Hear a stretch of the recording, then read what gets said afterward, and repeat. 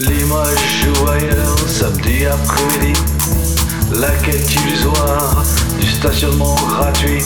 Mais l'épi mythique est pris par la voiture ventouse du commerçant sédentaire qui squatte le palais en fumant une cigarette avec la collègue voisine. Le regard dur et gris froid par le manque de crossover, de piscine privative, de tour en camping-car. Au soleil du Maroc, au soleil du Maroc.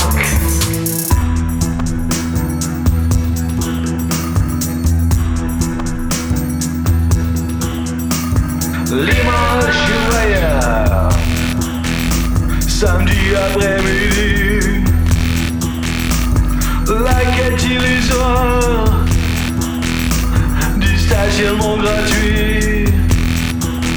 La police municipale a repoussé les quêteurs, même la femme qui quête, avec ou sans papier, avec ou sans gants blancs, dans les sorties prospères de Mémé Carabosse, qui a roulé sa bosse, parfois dans des carrosses. Permis de déménagement, pas d'emplacement libre sur les trottoirs municipaux. Pourtant ils étaient bio, quelques P, quelques euros, très faible en CO2, très faible en CO2.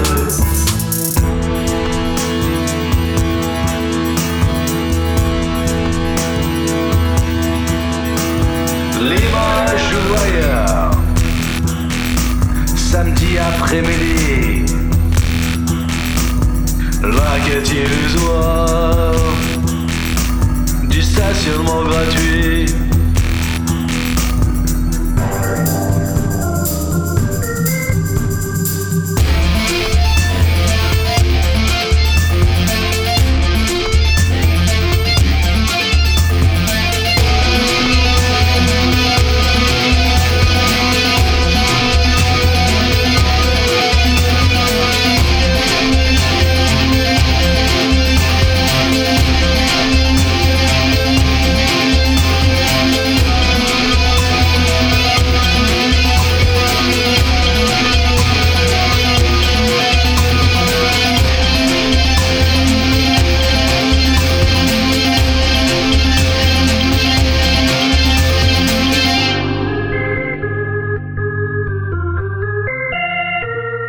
Remplacé par un chapelet, un petit train sans queue ni tête, de bagnoles qui tournent et tournent au diesel, venu des lotissements lointains, des petites parcelles, sans cachet, sans avenir, autre que pour dormir, des couronnes concentriques, protéiformes gluantes, le long des axes routiers. Après 12 ou 13 tours, certains renoncent enfin et vont trouver refuge à Family Village, à Family Village. Amazon, Amazon, Zalando est arrivé avec ses grands camions et ses petits paquets, les passants déambulent, les magasins sont vides, de consommateurs avides, malgré la profusion de cartes de fidélité, fichiers de prospects, invitations, privilèges, vente privée, pacotille VIP, authenticité plaquée or, vendeuse platine, vendeuse platine.